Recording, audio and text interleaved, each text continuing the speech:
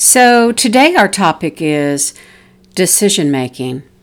And this is in regards to our mastermind group where we talk about the different principles underlying the Law of Success by Napoleon Hill. So before we talk about decision making, there are a couple of questions you need to ask yourself. And they're clarifying questions. Do you know who you are? Your gifts, your strengths, your weaknesses, your passions. Do you know what direction and where you're headed? Do you know where you want to go? And if you know, do you know how to plan and make it happen? Do you know the habits that will help you get there? Do you know what is coming that could knock you off your path?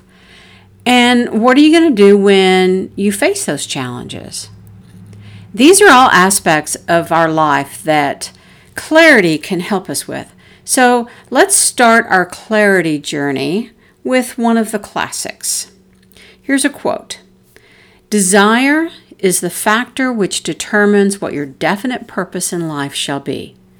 No one can select your dominating desire for you, but once you select it yourself, it becomes your definite chief aim and occupies all of your mind until it is satisfied by transformation into reality, unless you permit it to be pushed aside by conflicting desires.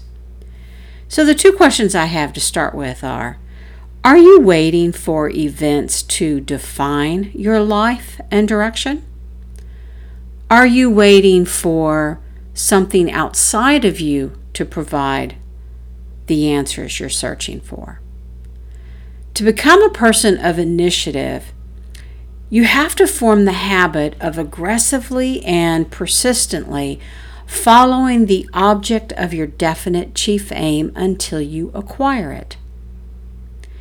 Your definite chief aim isn't just going to materialize one day. Plans have to be put into action. And one of the major requirements for leadership, which is the topic that we're on, is the power to quickly and firmly make decisions. The power to make a decision. All decisions should be guided under your definite chief aim, your purpose. See, by having that, it actually becomes your compass. It actually helps you determine what it is that you do every day, and it helps you with these decisions. There's another quote that I like. Successful people move on their own initiative, but they know where they're going before they start. So there's a couple of reasons why Napoleon Hill says that this definite major purpose in your life needs to be developed. And it's because it creates some really cool things in you. The first, self-reliance, personal initiative, imagination, enthusiasm, self-discipline. See, it's become very evident to me that as I go through this book, that if you have your definite chief aim already defined, all of the other principles in the book just naturally fall into place. It's not something you have to work on. So it's like the secret of the book is knowing what your definite chief aim is, what your purpose is. So there's a lot of different things that you can do to try to define what that definite chief aim is. And I'm not going to discuss all of that today, but I can't stress the importance of determining exactly what it is. There are a couple of questions that you can ask yourself. If you were unconditionally guaranteed success in any field that you chose, what would it be? What would you want to do if you had unlimited time, unlimited resources, and guaranteed success? Another question that I like to ask is, what is it that you like to do on the weekend? What can you lose yourself in? Because if you're in your work, if your work is in alignment with your definite chief aim, no one has to motivate you. No one has to put a carrot in front of you. And more importantly, no one has to beat you or force you to do what it is that you need to do every day. You wake up excited, you can't wait to start your day, and you go about it. You're not having the struggles that a lot of people have. So when I see people struggle with how they go about their day, not being able to get started, tells me that they're not in their definite chief aim. They're not working on their purpose. The answer to some of these questions should make you, feel excited. You should have anticipation about what it is that you're getting ready to do each and every day. So once you have that definite chief aim in place, how you make your decisions should be in alignment with that.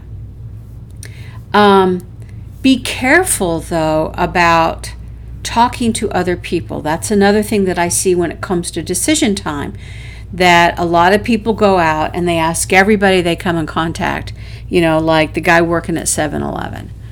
Can you think of a time when you sought input from other people before you made a decision? What was the outcome of that decision? And then would you follow the same process again?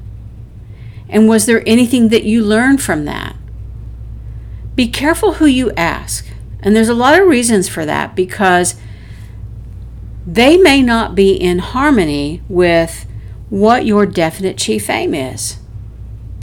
Every decision you make needs to be in harmony with not only your definite chief aim, but your personal values. Ask yourself these questions. What is the right decision to make? To the best of your knowledge, is this decision in the best interest of everyone involved? And that's a big question right there, because true leadership is about making the best decision for overall everyone. It's not about catering to one group or one person or trying to appease or pacify. It's about making a tough decision that is the right thing to do. And unfortunately, in leadership, you're not going to be loved by everybody. You're not going to be liked by everybody. In fact, if you aren't, it means that you're doing something right. Another question to ask is, will this decision move me closer to my goals? What do I want to do? What is my level of desire to make the decision? And am I making the decision based on accurate knowledge? That's really important. What are the facts? Put the emotions aside. Are there any additional facts that you need before you make that decision? But I'll leave you with this. There is power in the ability to make a decision.